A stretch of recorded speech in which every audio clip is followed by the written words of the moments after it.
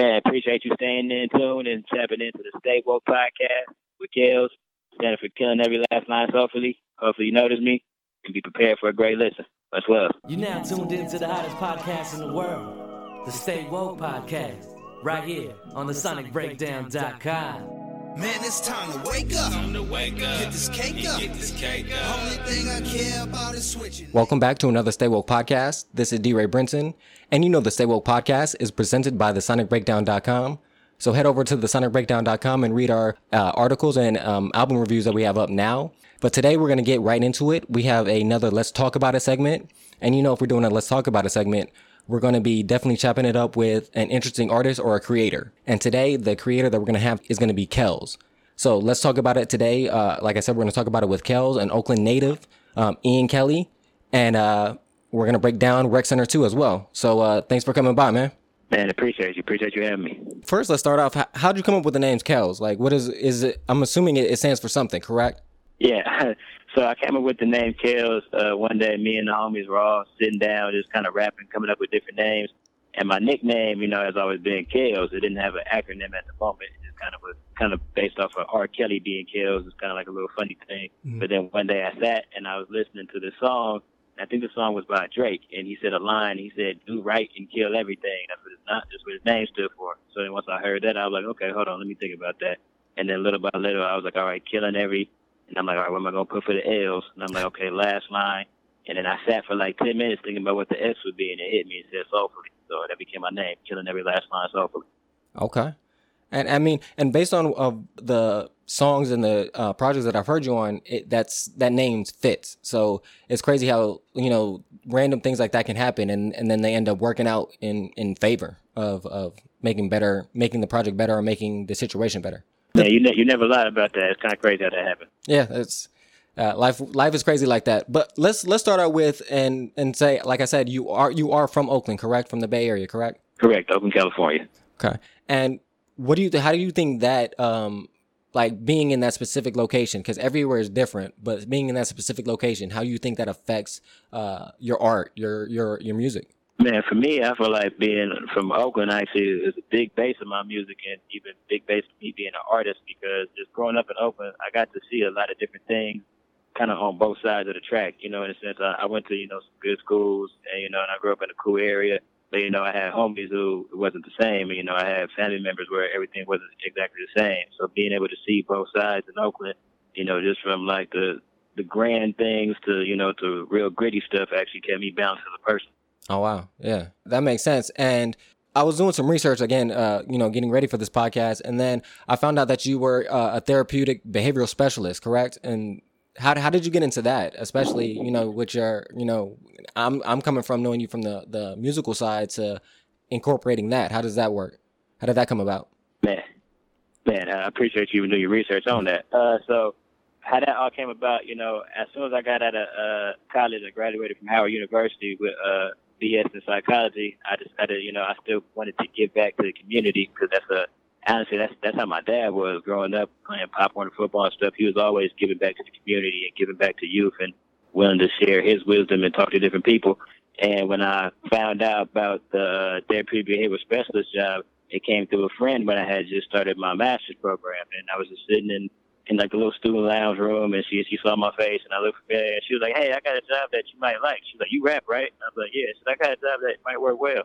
And from there, like, she just introduced me to, the boss that I was working for at the time, and everything just got going. And I feel like the therapeutic behavioral specialist part allowed me to even dive deeper into my community, and I feel like really give back to the people I feel like really needed that type of help.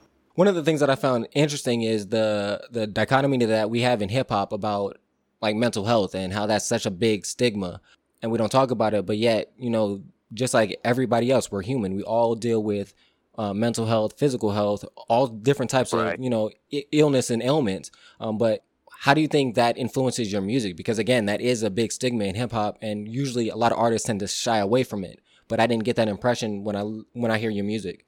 I don't feel like you're shying away from it, but I don't necessarily feel like you're like throwing it in everybody's faces. You're making people aware, but I think there's a tact to how you approach it.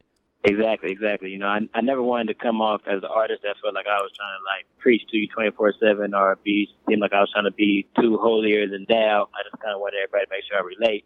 And for me, especially mental health, like that's big in anything you do. You know, there's people with big smiling faces on their face right now who are actually really kind of struggling through things mentally. Mm-hmm. And I feel like making music, I feel like that was one of the best ways actually I can even provide therapy for people, whether that's me giving you my story and seeing how I break it down, or me telling you somebody else's story and seeing how the outcomes can come about.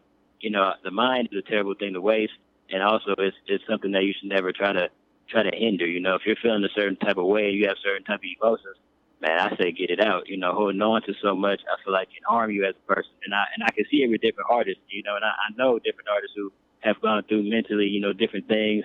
And then they make music and, you know, they may say one thing, but I know on the back end, they're really kind of even hurt. So I feel like even providing therapy to fellow artists as myself, I feel like attacking mental health is indeed important.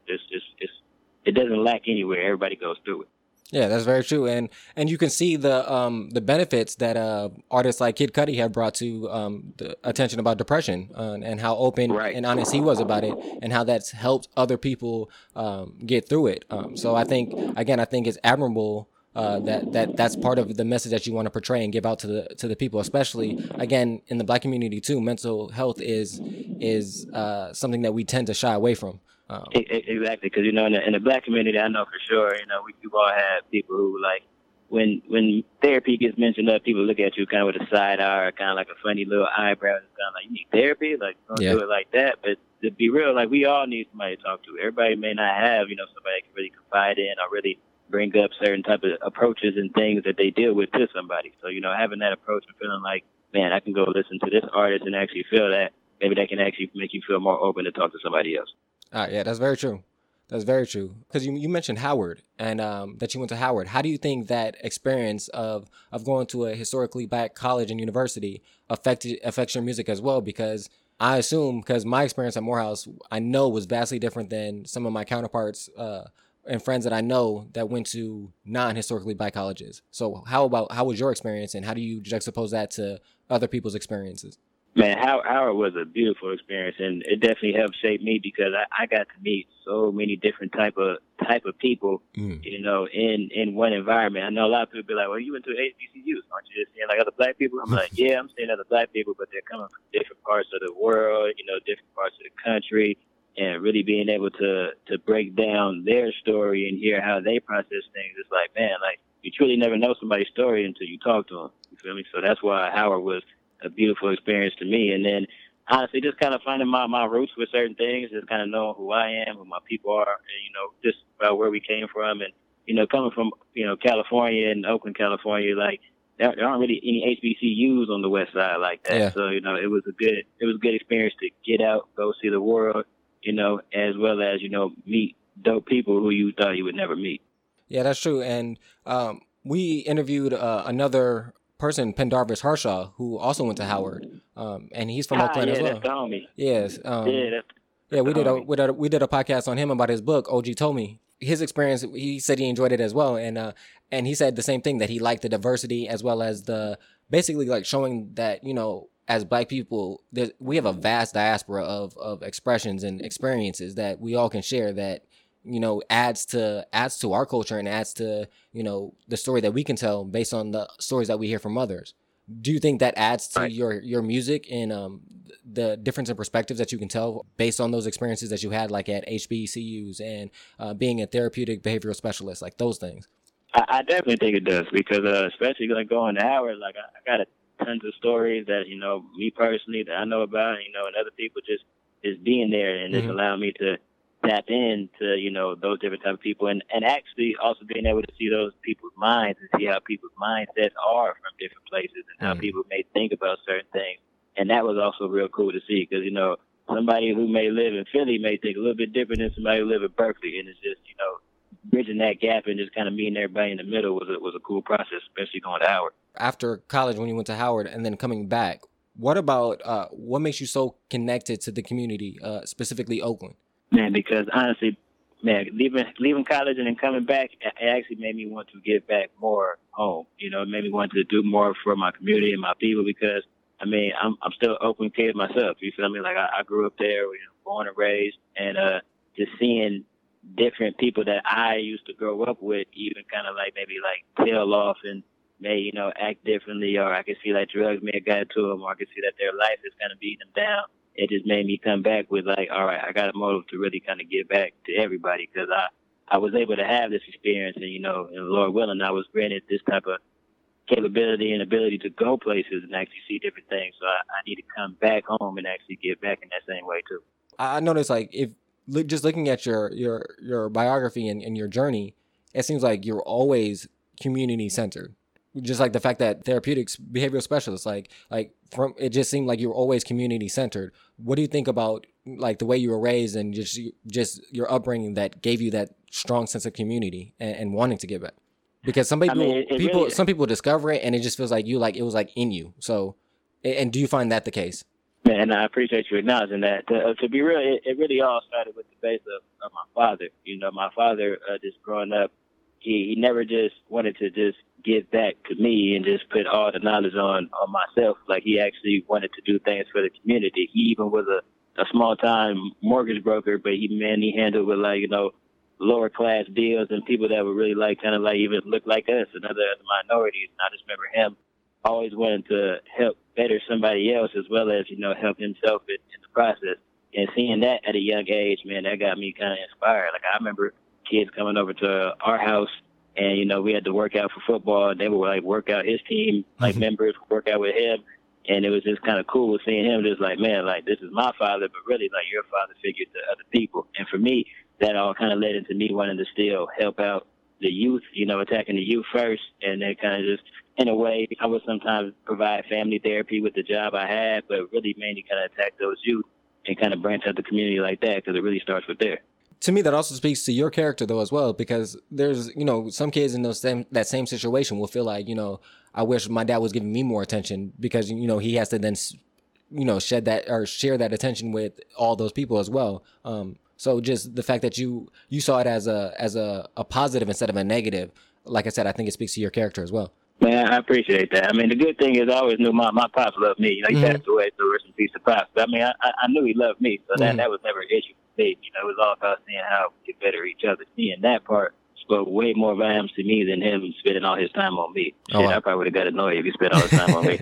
What do you think about what do you think fostered your musical gift? Like, what was the thing that pushed you in the musical direction? It's kind of crazy. I just remember being younger, listening to KBLX, like every Sunday. And I remember like my pops always had like the radio on driving me to school. And I was always the one that like I was always trying to like on the cut, like memorize a song or like, memorize a lyric just so I could say it back to myself, or just kind of just it almost became kind of like mantras. Songs became kind of like mantras to me. I would really kind of sing them to be my own kind of therapy.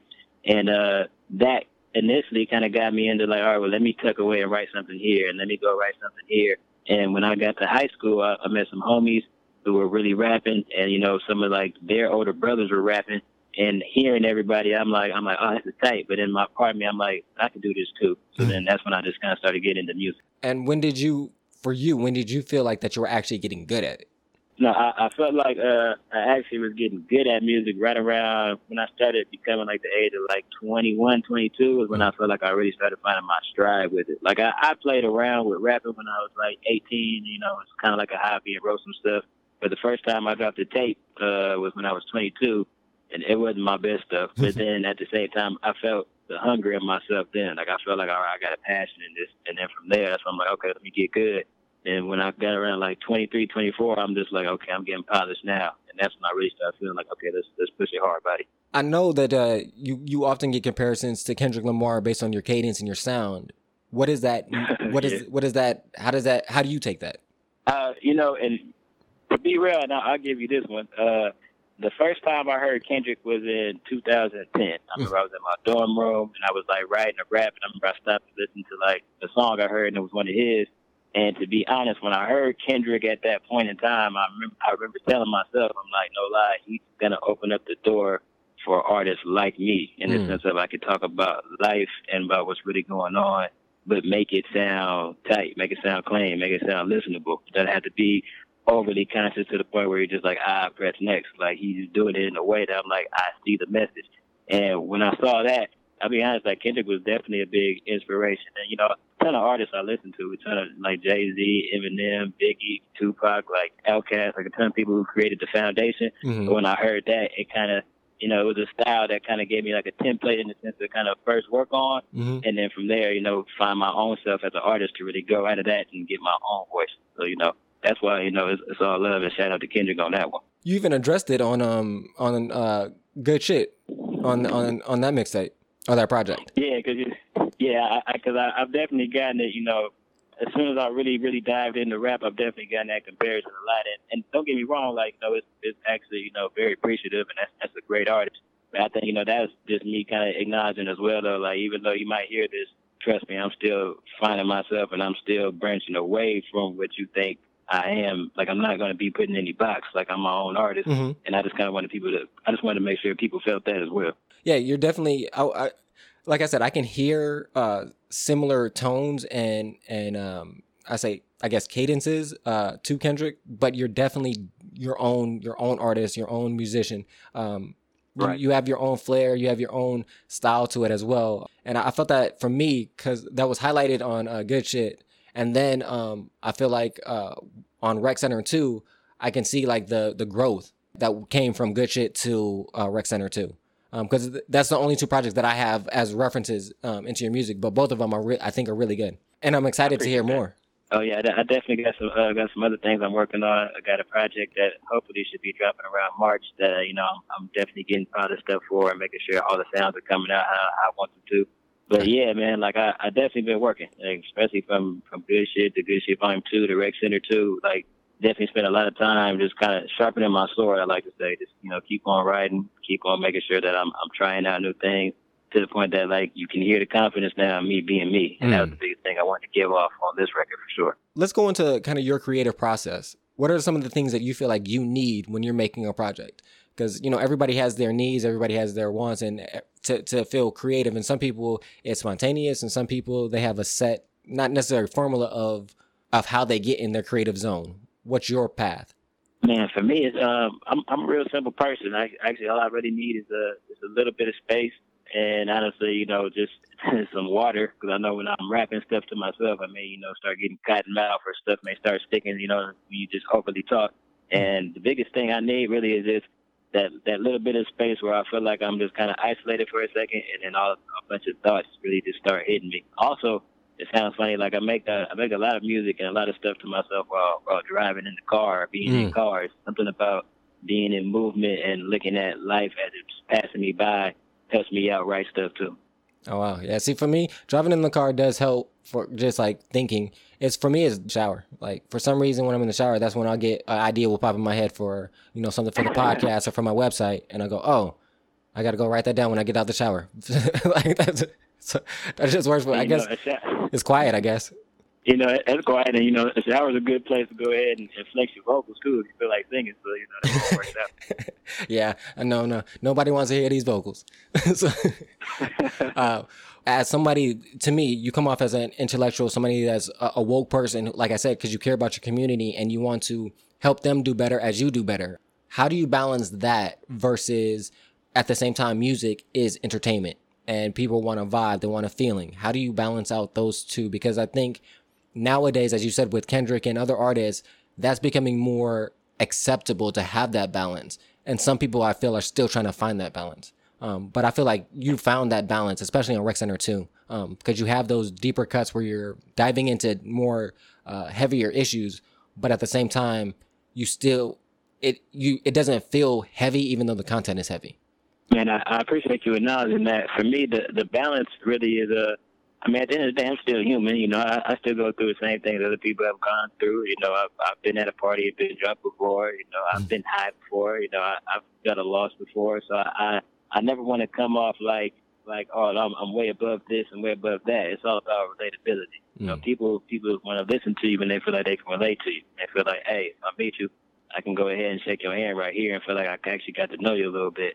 And that was the biggest thing I always wanted to make sure I give off in my music. Because, you know, I know some people, may come at it at a standard like, oh, well, you know, do you have to cuss in this record? Do you have to cuss in that? Or do you even have to say this or say that? It's kind of like, I mean, I'm being myself. I'm being human. I'm being how we all naturally are. Mm-hmm. And I feel like that's the best way to be so people can actually dive into the real point that you're trying to get across. You know, if I'm rapping and I'm sounding like the straight uptight professor all day, you know, people are going to get tired. Someone's going to be like, let me turn it. But, you know, if I let people see me and see who I am, and it's like, oh, snap, like, all right, he gets that. It's the same way I get that. Well, let me listen a little bit more.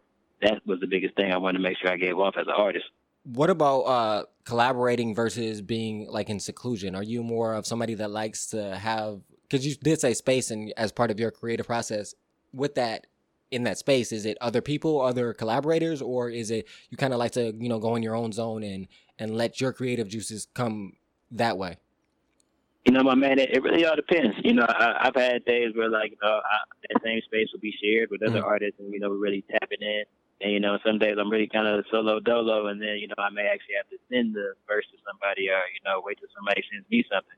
But for me, you know, I'm all down to collab. I know people may not see a ton of collabs from me, but I've actually collabed with, you know, a lot of artists, even like back home. It's about, you know, timing is a big thing, and, you know, everybody's schedule is another thing. So, you know, just making sure it's the right time to drop something when you can. But me, like, to be honest, I love collaborating because I love actually even showing the people that, like, no, I love to make music. So we can be versatile in all different type of forms, not just be kind of put in this one type of, you know, lane and actually have to press it like that. Like, you know, I love making music. What about your music makes you differ from other artists? I think what actually makes me unique, maybe something that you spoke on earlier, is the fact that, like, I do want to take on mental health head on without feeling too weary about it or feeling like I got to hide too much from the next person. Like, especially on my upcoming project, like, I want people to really see me and hear the stories and be like, oh, man, like, I would have never known Kale felt like that, you know. And the thing is, you know, you may not see that on my face, but that was the whole point. That's the reason why I feel like therapy is needed. Like, you can't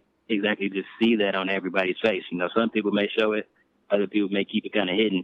And I think what makes me unique, honestly, is just when people see the versatility I have in the sense of, like, oh, wow, like, you can make different type of sounds and different type of music that we can't relate to, and does not have to just be put in this box or that box. Like, I want people to understand that, like, even as an artist, that I'm more than just a rapper. I'm a complete artist. And I think that's one thing that sets me definitely apart from even like other rappers. I want to transition a little bit into Rec Center 2. How did that come about, and how did you and White Dave come together for that project?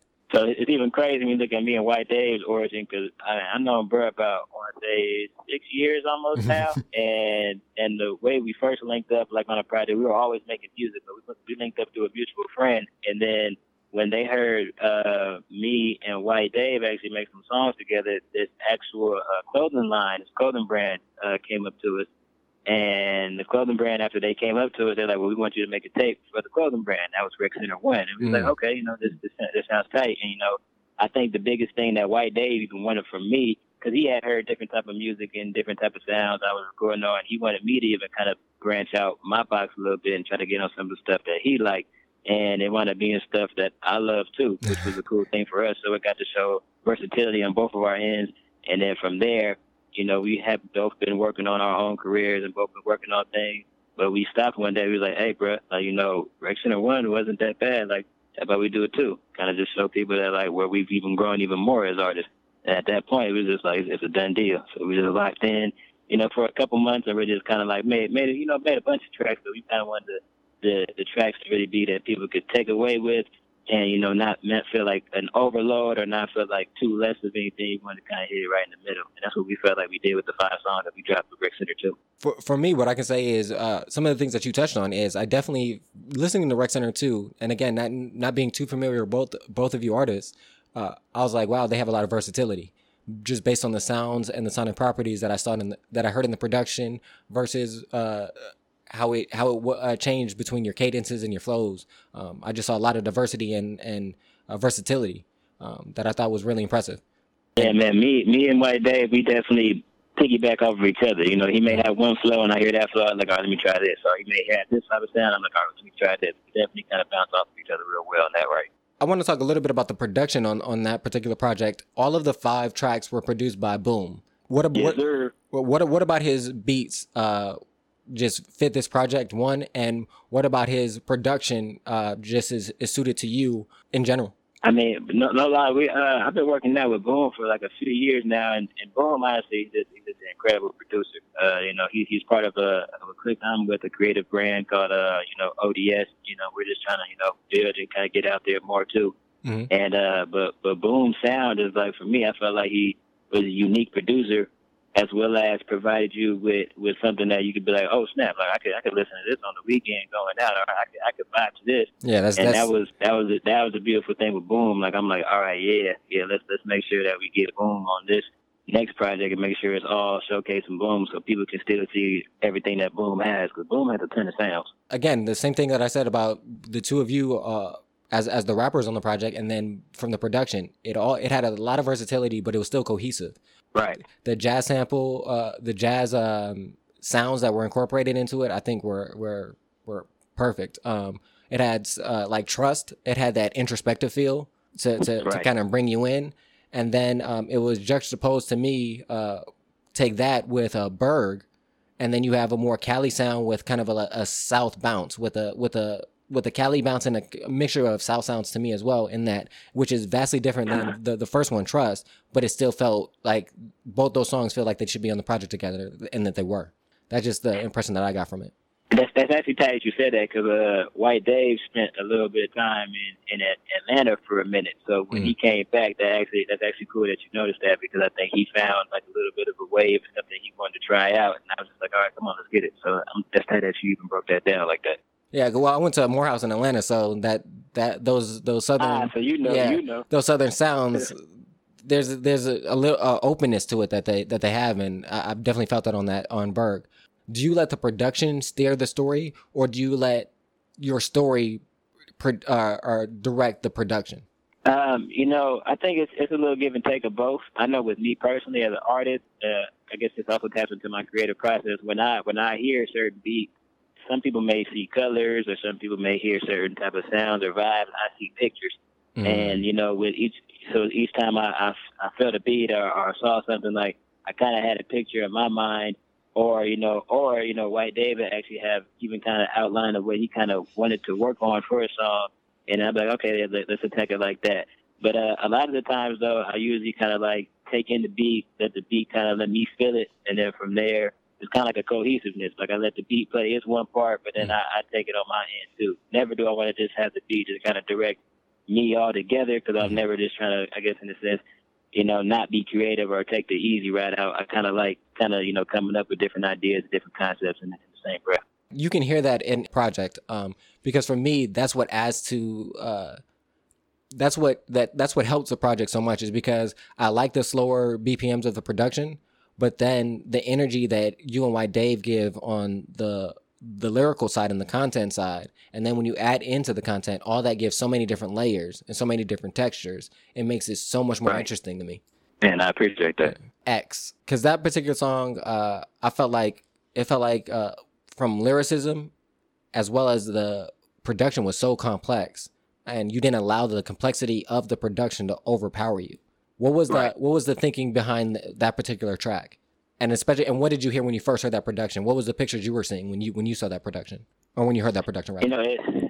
It's interesting you said that, because to be real, so right around that time period, I actually was listening to Lil Wayne the Carter a lot. So that's why I even opened up that verse how I opened it. But when I heard the beat, I just knew, I'm like, man, this beat is so cold. But I'm like, all right, but I just told Noah too. I was like, man, we gotta slide on this kind of player, like the way the beat is coming. And he told me, he was like, no doubt, I feel you.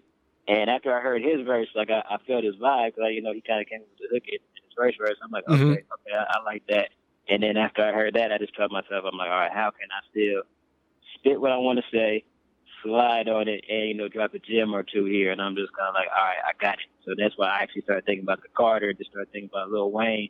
And honestly, I just kind of came at it like in that type of standpoint, where how Lil Wayne is getting on every type of beat, not tripping. I took that same mindset. I'm like, man, give me any beat right now. Let's just slide on it. I mean, I really like that. I like the production, and I like the way that you float over it. I thought it was really spot on. And again, like I said, I can see a lot of rappers getting eaten up by just how complex and strong that production is.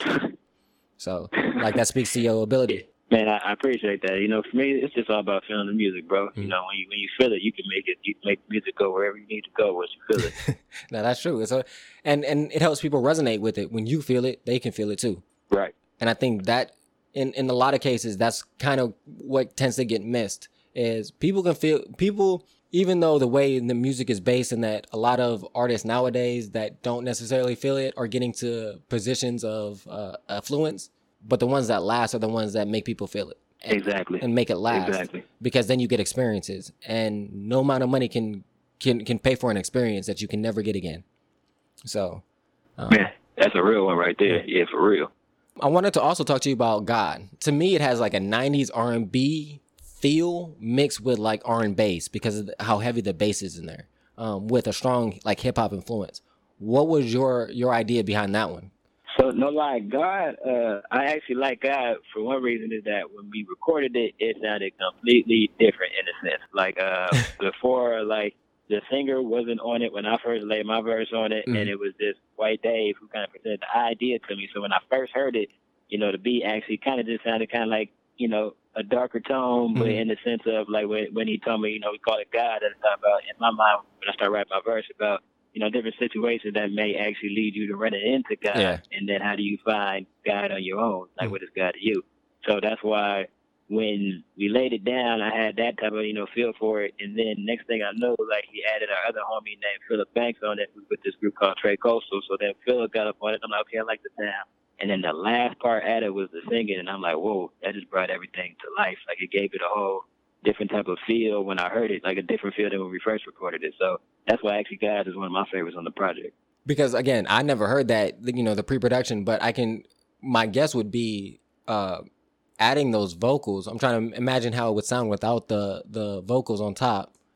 I can feel what you're saying, because I think that adds to that R&B feel that I'm talking about. That 90s R&B feel is definitely those vocals. Yeah.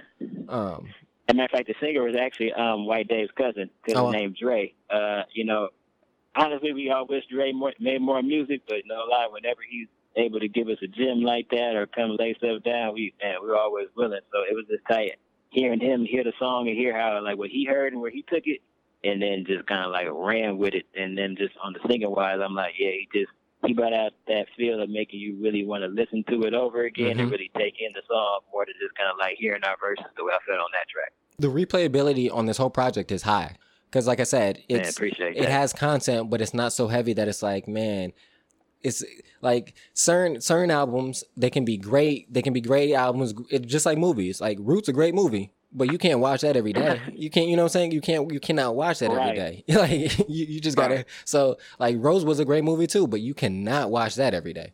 So it just, that's real. You know what I'm saying? But that doesn't take away from how good of a movie they are. But I feel like this is accessible. It does have that content that you need to stimulate your mind, but it also has the groove and the vibe to continue and give that replayability that I was talking about. And I'm glad you said that, because that was even kind of more of our concept with Rec Center. Because Rec Center, where we kind of came with the idea, was just think about if you were back, you know, young back in the day, and you came, you know, or you went to the Y or went to some type of, you know, child after school, program, like, with all your homies.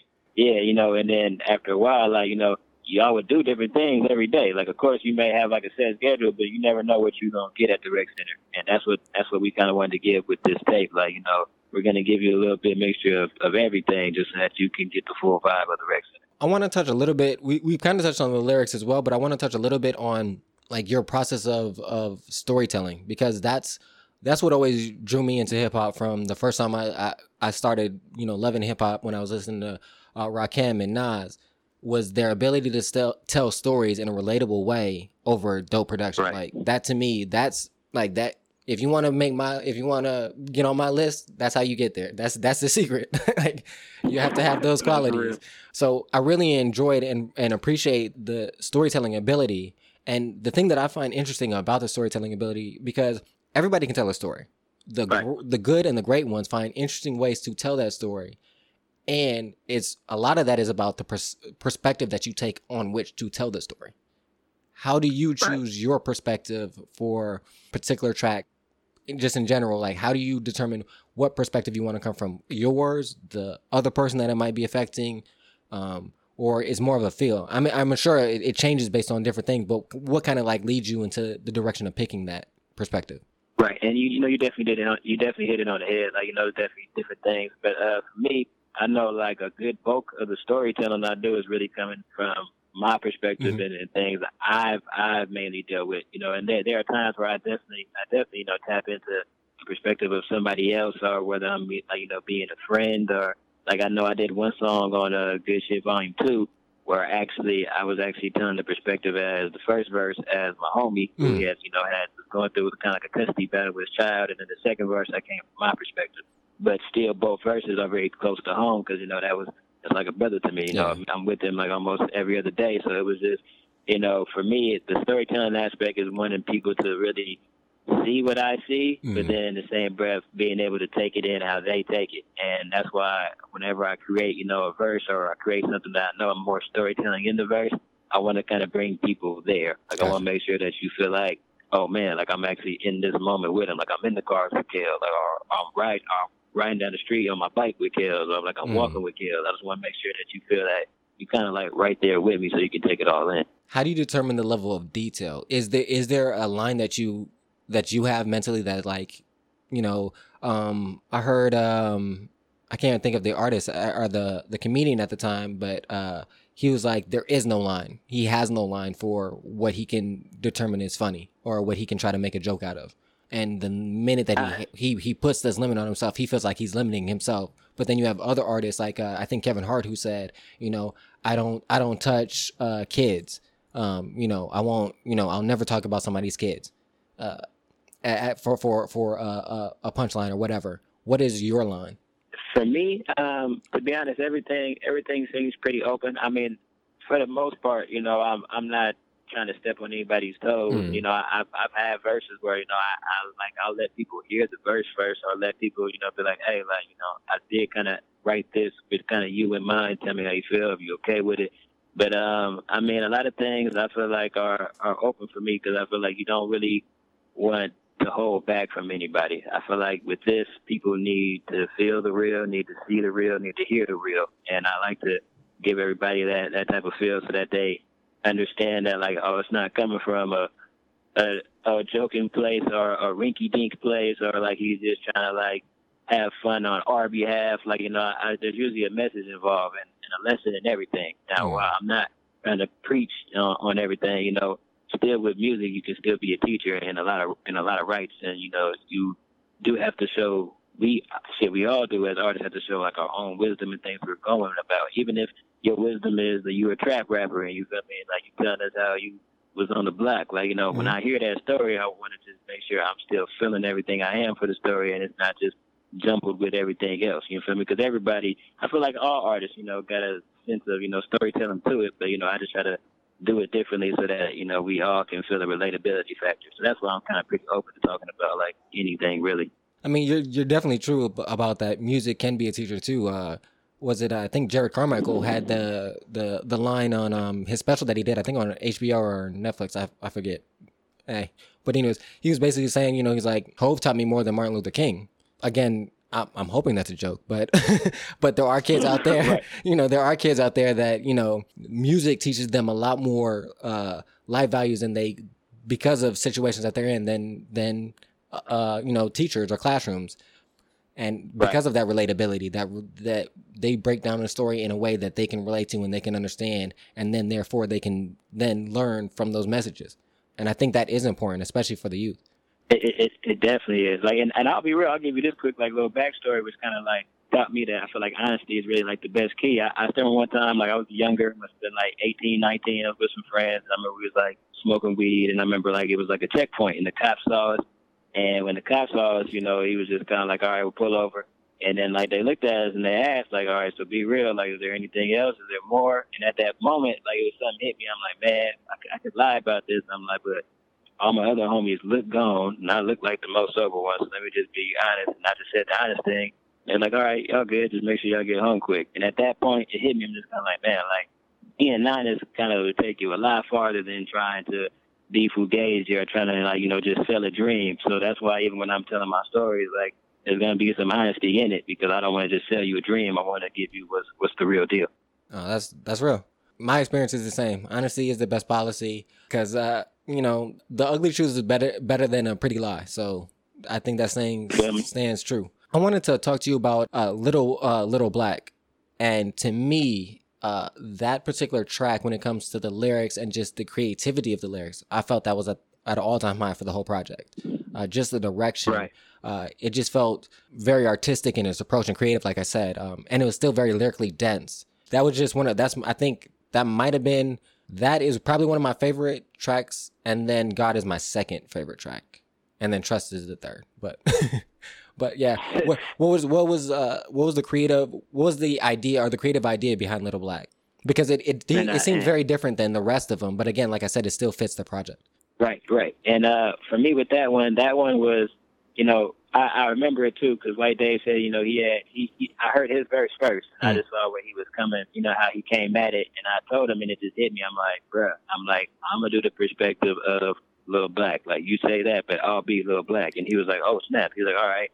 And for me, what that was just kind of like, you know, I tapped into a lot, just kind of like my own self, or just things that like I know have gone down with children I've worked with in different type of situations. I know homies I've dealt with, and just seen some things that like I've seen like growing up, and that's where I was just able to kind of, in a sense, just tap into Lil Black. Just kind of like, you know, I know a lot of Oakland kids that got, you know, Lil Black story. You know, a lot of Bay Area kids that, you know, got Lil Black type of story, and I just felt like, you know, I wanted to make sure I presented it the right way and got it out so people can understand and feel. Because, you know, some of the kids who I've worked with before, man, they tell me some crazy things. And so when I heard that, I'm like, I felt like I'm relating to them on this one for sure. After you brought that up, that made me think about it as well, is that I think that's another reason why I put it so high on the list of being my favorite track off the project, was the fact that you said, like, the content in there is really heavy. If you really break down the lyrics and really think about it, like, it's really heavy, but it's right. The song is still enjoyable to listen to because of the direction and the artistic approach to it of how you broke down the story. So I think it made it more digestible to those, because there's several different type of listeners out there. It's people that really listen, people that are surface listeners, and then people that just like sounds. That's real. And I feel like with this, it covers all the bases. If you just like sounds, it's appeasing to the ear. If you're gonna go you're a surface listener, you know, you hear some of the lines, but you're not gonna dive deep and try to find out all the deeper meaning and all that, you're gonna enjoy it as well because it does have content to it. And then if you are those ones that are gonna do all that research and really, you know, dive into it, you'll have plenty of things to listen to when you replay it because you're gonna catch something different. Man, I appreciate the way you broke that down, bro. Because honestly, that's exactly what, you know, me and White Dave wanted from the project. You know, just for people to really listen and then, you know, take in how they take it, but really, you know, take that chance to listen and break down everything that they see or hear. So I appreciate that for real. And I don't want people to think that's a bad thing that I'm calling people that are, you know, that just like sounds. No, everybody has something like that in every situation. Some people don't like reading books, and they'll read magazines, but they won't read, you know, War and Peace. But that doesn't make them different. You know what I'm saying? It's just your level of passion will determine how deep you go into something. You know, there's people that know the codes to video games. And then there's some people that just, you know, I'll play a video game here and there. So it's different strokes for different folks. That's all. But like I said, for that track, I really enjoyed it. And I thought Trust also was a good introduction into the project. Just the different components of Trust too. I thought that was interesting. Man, I appreciate that one because no lie, as soon as we made that one, that was the one White Dave actually told me. He was like, "Yeah, bro, this is the leading track. Like, we're gonna use this one." And I was like, "For real?" He was like, "Yeah." He was like, "This is the way it comes off and the way how it feels." And he told me the biggest thing. He told me, he was like, "Bro, this feels honest." He was like, "That's why I like it the most. Like, it's some real stuff." And I'm like, all right, well, let's roll. And then honestly, that's kind of how, like, even Rec Center 2 kind of first started forming, was off of Trust. Once we realized we had Trust as the main track, and we were like, okay, well, let's place the other track and see how it all sounds. I mean, like I said, this is a really good project. If you haven't heard it, definitely go listen to it and check out Rec Center 2 on SoundCloud. First I want to say thank you for coming, and I appreciate you doing this interview. What's coming up next? Because, you know, everybody, we're in a culture of they want stuff fast. So as soon as the project done, they want the next one. So you're not lying, bro. You're not lying. Now, first I want to say, I mean, I appreciate y'all like just like reaching out to me, and, you know, even reaching out to, you know, even some of my loved ones. You know, I heard you did an interview with GQ, Yeah. and you know, just seeing that White Dave is coming up next, like it's just tight giving artists like this a platform. So we appreciate you on that, right? Definitely. For me, I got a project I'm working on. It's pretty much almost done. You know, we're just kind of passing stuff up. Name of the project is called ART, and it's an acronym. Later on, people will figure out what the acronym all stands for. But for me, don't spoil in it that yet. Don't project, spoil it yet. Yeah, nah, I can't do that. But for me, the project, I just want people to really be able to, I think, even finally get to see even more of me as an artist, you know, and just more of kind of what I've been going through, and kind of take some of my stories and use them as their own therapy. I feel like in a lot of my projects, you know, I tapped into myself, definitely, but I feel like this one is probably the most personal, with the most, you know, me showing everybody that sometimes you got to figure out your own self-therapy and, you know, therapeutic yourself before, you know, you can actually even help anybody else. Oh, well, yeah, that's true. If you don't take care of yourself, you can't take care of anybody else. So Exactly. Self-therapy is key. Self-therapy is key first. When did you first come up with this idea for this project? You know, when I first came up with it, the project had, you know, a couple different titles, but when I first came up with it, which was kind of, you know, about like, I want to say 6-7 months ago, I just realized that I was going through things myself that I kind of wanted to get out. I felt like getting it out would help me feel kind of, you know, better. But then it kind of led into me when I felt that I was giving my own self out and giving my, you know, some of my own true stories and stuff that's really going on.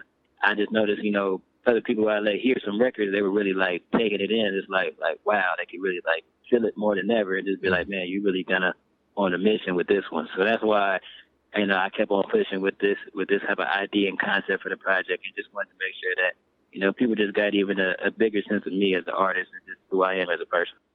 Okay, so it's going to be very personal, it sounds like. Yeah, definitely. Do you feel that now that the project is almost finished, do you feel some sense of relief or satisfaction that, you know, you got some of that off of your chest, or you've been able to release that in a way?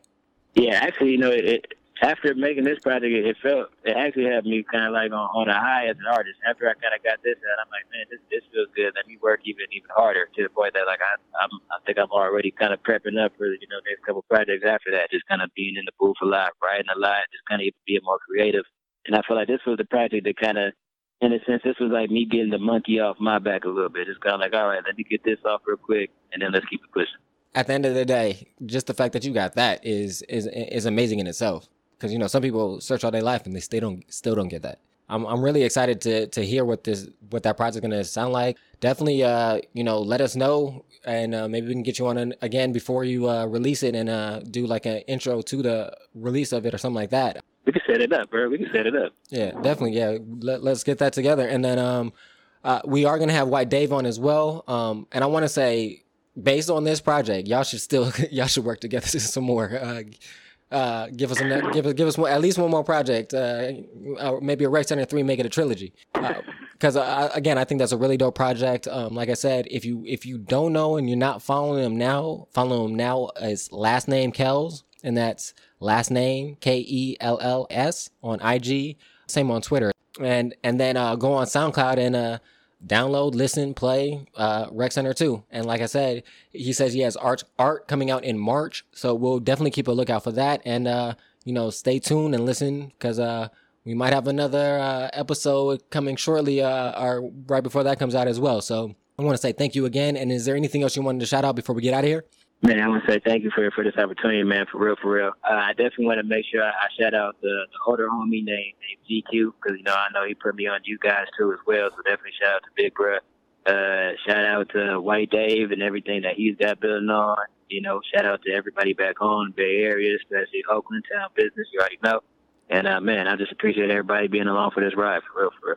No problem, man. And like I said, go check out his music. And thank you for listening to another Stay Woke podcast. This is D. Ray Brinson. And of course, you know the Stay Woke podcast is presented by thesonicbreakdown.com.